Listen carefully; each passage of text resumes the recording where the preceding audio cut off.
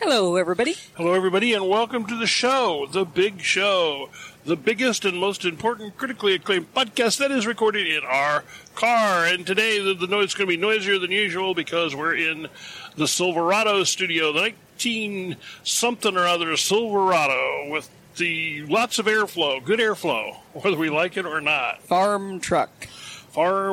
To-do farm truck things. We're out doing farm trucking kind of things today. We're actually using the farm truck for farm truck type things because we're farming. We're farmers. Well, not actually farmers, but we have a homestead-ish sort of thing that we're trying to build. We are orchardists. We are orchardists. We are. We have an orchard.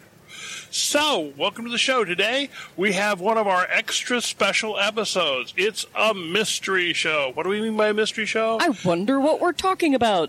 Spice doesn't know. I came up with the idea, and she does not know what it is. So, without further ado, she looks at him expectantly.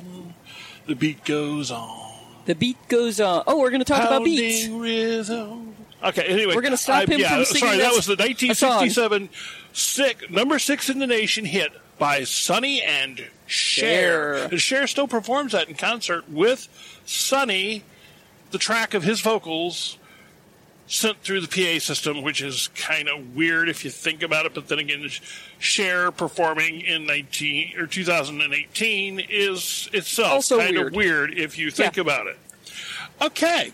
Beats. Beat. All right. Here's the thing. I just wrote an article about beats. And this podcast will accompany that article. Because I've been doing an experiment. Which will not be published today, by the way. With beats. Because I already set up tonight's publication. Cool. It's not that one. Tonight, we're going with the Poochies. The dogs. Alrighty. So, in fact, we're recording this the day that if you are a podcast listener, that the Prepping with Your Dogs episode dropped. That's when we're recording. So you know when we're recording this. So, because I just put that live before I came out here. Go right ahead. Beats are one of those things that are barely on a lot of people's radar. Including mine. But every now and then you see them at the farmer's market. And the people selling them are almost always the Mennonites. Now that tells me something. Because the Mennonite women are good at gardening, and they make good food. So, if you put those things together, that is a reason to have some interest in beets. Okay. And since a lot of the reason I do what I do with my garden is to run prepper experiments of one sort or another, I'm always trying out something new. This year, one of the things I decided to go in on harder than I ever had before. I planted a few last year. I started to really experiment with beets. The beet goes. See if they were good prepper food. I gotta stop singing that song. Because here's the thing. They're a root vegetable. And root vegetables give you a lot of calories per garden space, on average. And root vegetables tend to store very well without refrigeration. You can often put them in a basement or something, you get some sand and you dampen the sand just a little bit, and you put the root vegetables in there with most of the dirt knocked off but not really cleaned, and then you put more damp sand on top and you set them down somewhere cool. You can often get them to stay good all winter long until the spring vegetables are ready the next year. No refrigeration required. And that is, of course, valuable to a prepper. Right. Now, we don't have a root cellar, but we do have a cellar. And it stays pretty cold, especially in the winter. Yeah, and one can also use the bottom bin of the refrigerator for the same job, by the way. Except for we don't have enough space in ours, so... Yeah, I got the look. I just got the look. I got the look. I was going to mention that he doesn't use the bottom drawers of the refrigerator, so how would he know what's in there? We actually kept a couple of onions in there all winter long last winter just to see how long that'd last. Did we?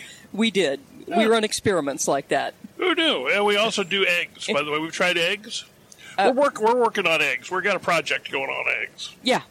We'll be back with the eggs. We'll be back to eggs. Today's the beets. So I decided to try them out as a prepper food. First thing is, why would you bother? Because beets are a root vegetable, But potatoes are also a root vegetable. And most people know how to cook potatoes. They like potatoes. And potatoes also tend to store very well. Yeah, you can get a good 9-10 months out of a potato without any kind of special anything. So that's... Why would you give up space in your garden for beets when you could put potatoes in the same spot? Well, for one thing, you can't put potatoes in the same spot every year. Potatoes are much more prone to disease problems than a lot of other vegetables, frankly. That whole potato famine thing. Yeah, I need to do an article on the potato famine. We need to do an article. This is a prepper article that needs to be done. The potato famine and potato blight.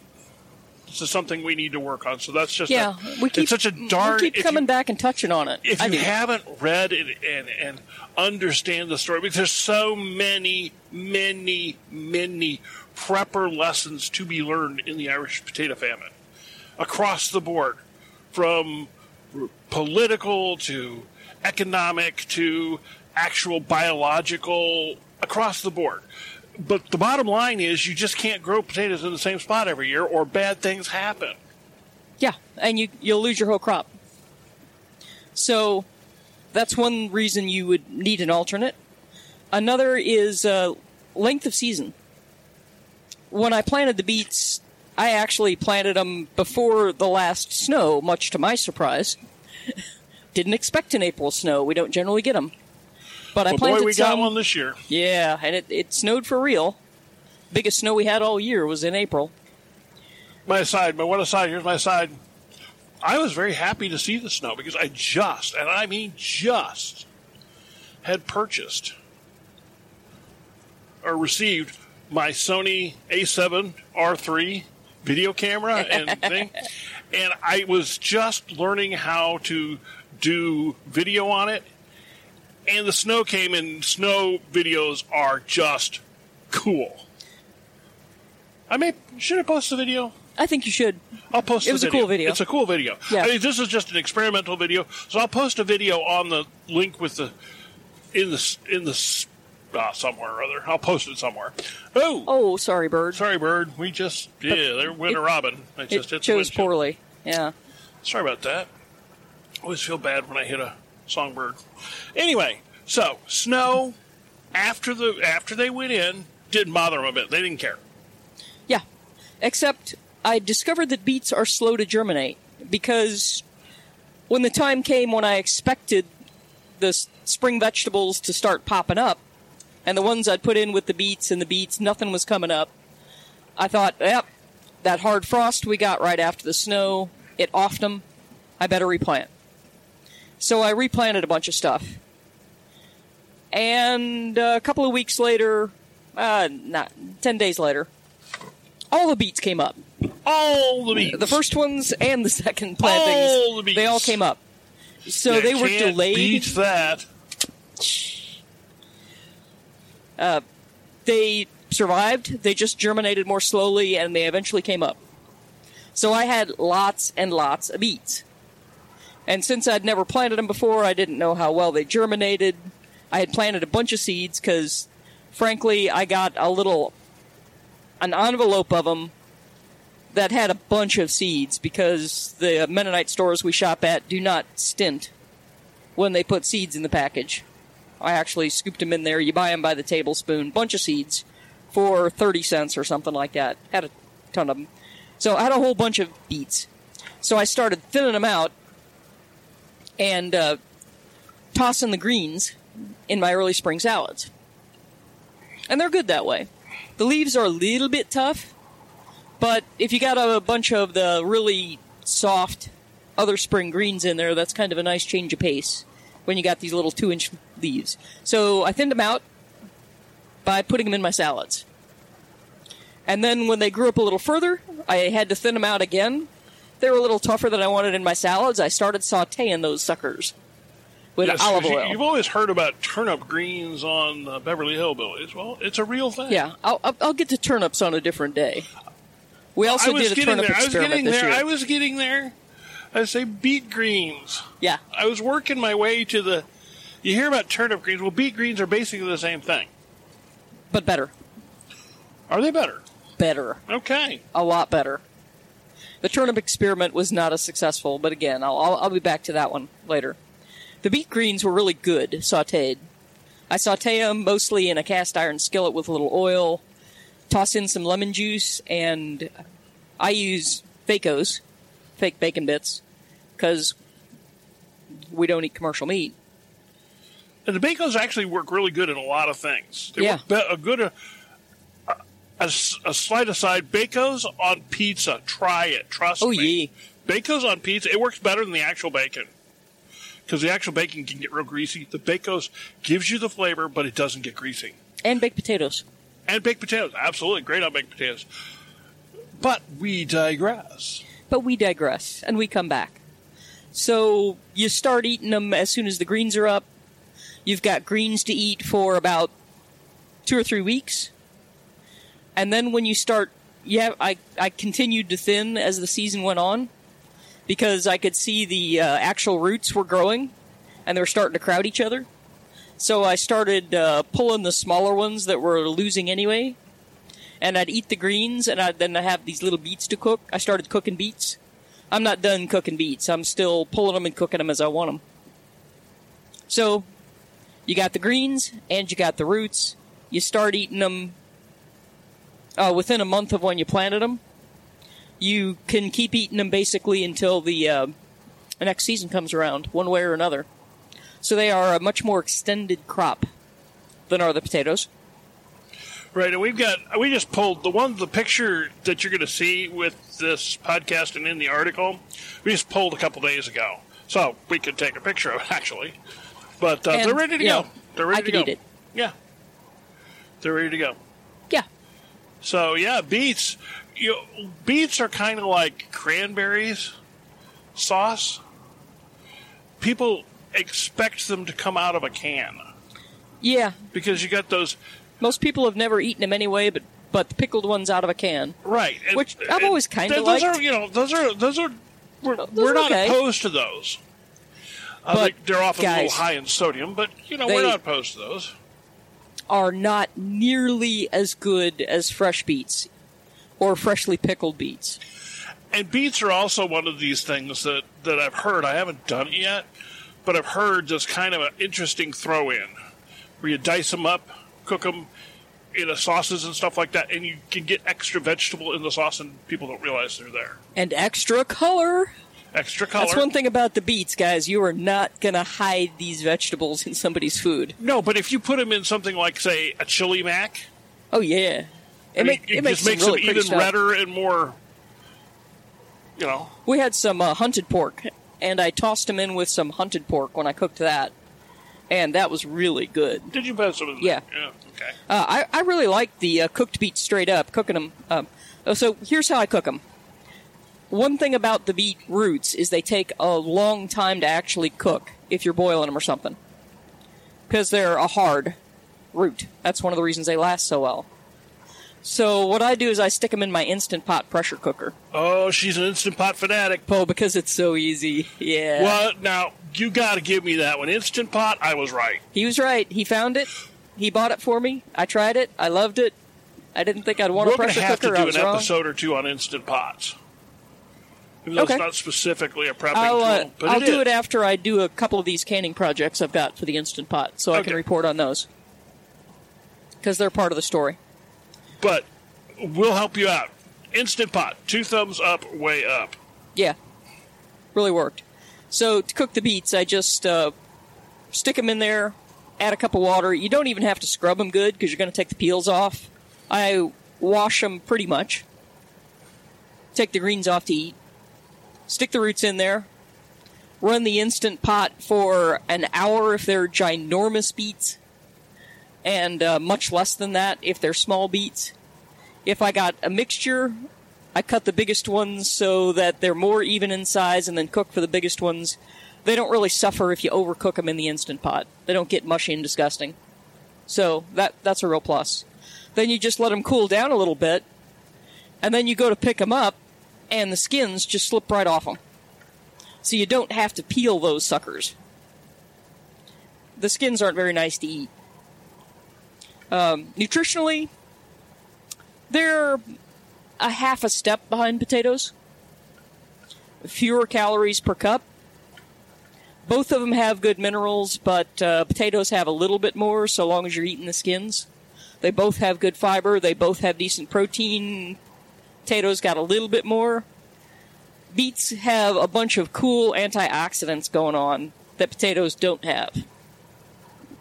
So slightly inferior to potatoes there. Actually, the only really big drawback I came across on the beets, compared to the potatoes, the big one, was in potatoes you can do these bin things, and I'm doing bin experiments. I'll report on those guys too. But if you get the bins going right, you can plant some potatoes in a box, keep building the box taller, keep adding dirt, and you can coax the potatoes to keep adding more and more potatoes. As they get more and more soil around their stems, they'll start sprouting more potatoes. I gave them an extra shot of water the other day. Yeah. They were starting to look a little unhappy. Yeah, they're getting close to the end of their season. That's part of the reason they're starting to look ragged. Okay. Well, I was just trying to... Yeah. It's been so dry. We've been trying to help the garden out. We've had a lot of dry this year. It's crazy because as wet as Iowa has been, we have friends in Iowa who've just been drowning in the stuff. Yeah. It's just been dry here. Although we've gotten a couple rains that a lot of other people haven't gotten. As in, we got a rain last night, 1 inch and 3. Yep. That the town 25 miles away from us didn't get a drop. A town 13 miles south of us didn't get a drop. We can see right here. This didn't get a drop. More than where we're driving now, we're about 20 miles from home. They're this dry as can be. Yeah, the beans, when we started this podcast, look fantastic, twice as good as the beans here do. Because we've gotten 2 of these inch-plus rains that they've missed, like where we're at, 20 miles. I credit my garden, though. Yeah, the old farmers used to call it a double shotgun or a shotgun rain. Because you'd set out your double-barrel shotgun, lean it up against a fence post, and it would rain in one barrel and wouldn't rain in the other. That's how localized it was. Yep. So this corn's suffering. Oh, this corn's horrible. But our garden was happy this one. So you can't do that with beets. You get the one root from each beet plant, and that's what you get from each beet plant. I put them in some fairly bad soil. I put them in some good soil. They both thrived. I gave them absolutely no pest control. They didn't care. They didn't need any. To be fair, we've had a pretty good pest year, though. My turnips didn't think so. Your turnips got 8? A zillion and 12 turnip beetles out there. Uh-oh. Their season's past now, but, generally it's been a good bug year because we had a cold winter. Yeah. Snap. But, there's something you can grow without needing a bunch of support for them, in other words. They're not a finicky crop. They were okay with being dry stressed and then dunked and then dry stressed and then dunked. Some plants don't like that either. Okay, one thing I want to start mentioning, just so that everybody is perfectly clear, we're talking about plants that are grown in North Missouri in decent but not great soil, and our zone is what? 5-something? 6? 5B. 5B? Yeah. So that's our zone. Give you an idea about what kind of... Yeah. And we're talking about moderate amounts of rain because we do some watering. It's been drier than all get out, to be honest with you, but we've been watering some. So yeah, I started this experiment last year and did a tiny little experiment with a little, 3-foot long row just to see if they'd grow at all. Yeah, last year's prescription rains, man, it came as if they were on prescription. Yeah, I didn't thin them the first year, and that did not do them any good. Bridge closed 12 miles ahead. Oh, no. Sorry. We will somehow manage to cope. We have a big wheel drive pickup truck. We don't need no stinking bridges. Bridges are for wimps. So, that's the story. I didn't think they were better than potatoes, but I thought they were... It's important to have diversity in your garden, guys, because some years some things will just fail. And you absolutely do not want to keep replanting many plants in the same spot where they grew the last year. You want to give them often 2 or 3 years between when you put a particular plant in a particular place, because they start to get infested the first year, but the infestation doesn't get too bad. But they drop all their eggs, and some of the adults will overwinter in the soil right underneath there. So if you put the same plant in the same soil the next year, the infestation is much worse the second year. And potatoes in particular are prone to that kind of problem. The commercial potatoes they spray the living daylights out of those guys with pesticides. It is so bad that I have read that most of the Idaho potato farmers actually keep a separate patch for their home potatoes. They won't eat what comes out of their fields because they've sprayed so much stuff on it, because the potatoes are so prone to diseases. So potatoes are a great food in many respects, but you don't want to lean solely on them, or you'll be like a 1848 Irishman. Counted on the potato and got squat. Okay, now let me explain what just happened here. We're in Missouri, thank goodness. Because were we in Idaho, the Idaho State Potato Patrol would be pulling us over, circling the car with to SWAT haul teams. her butt off to prison for disparaging Idaho potatoes. Idaho is serious about their potatoes. Oh, they are. So you talk about serious. You can joke about anything in the world in Idaho except potatoes. If you make fun or disparage their potatoes, you're going away in bracelets, you're going to prison, and you're going to get roomed with bad people who are going to do bad things to you. Because it's Idaho, and they love their potatoes. They love their potato. They protect their potato industry with aggressively. I mean, they would make Tony Soprano happy by the way they protect their potato industry. Yeah, the last time we were there was a news story about a couple of guys lead story of the news. 2 guys going to the big house on a felony charge. Big house, not just, years in the for big representing house. a load of Montana potatoes as Idaho potatoes. Prison. Yeah. For labeling Montana potatoes with Idaho, made in Idaho, grown in Idaho. So, yeah. So don't mess with those Idaho Potato Growers Association. Those guys they're all over it. If you actually have to produce a lot of your calories from your garden, the root crops are a great friend to a prepper. And frankly, or a homesteader. They're less likely to get stolen out of your garden. Yeah. Because you have to stop and dig them up, and that's work. And I don't know that's true for beets. I'll leave a few beets in the ground and try it. And we with don't potatoes, have a lot of garden thieves, though. I know, but it's nice to know if these things work or not. I had read that a lot of the Irish used to leave their potatoes in the ground until they actually wanted to eat them and just dig them up. Yeah, those people who made those sources are inaccurate. They didn't actually do that. Yeah, I tried that. And I tried it with a bunch of potatoes that actually were ready about a month before the end of summer. Yeah. And those potatoes were goo when I tried to dig them up 2 months later to eat them. So you get your potatoes out when they're ready. When the tops now, there die are some back, things you can got to leave. dig them up. Onions you can leave. Yeah, I've come across onions by accident the next year that I missed harvesting. And I'm planting the next spring, preparing the soil the next spring, and I accidentally come across these onions that have been in the ground all winter. They're fine. Talk about a fantastic prepping option, the onion. Fantastic prepping option. Because it goes in so many other foods. You can eat them raw. Lots of vitamin C. Lots of vitamin C. And in this part of the world, vitamin C that you can store throughout the winter is a good deal. Although potatoes actually have a fair bit. And beets have a decent amount. Dried tomatoes have a bunch.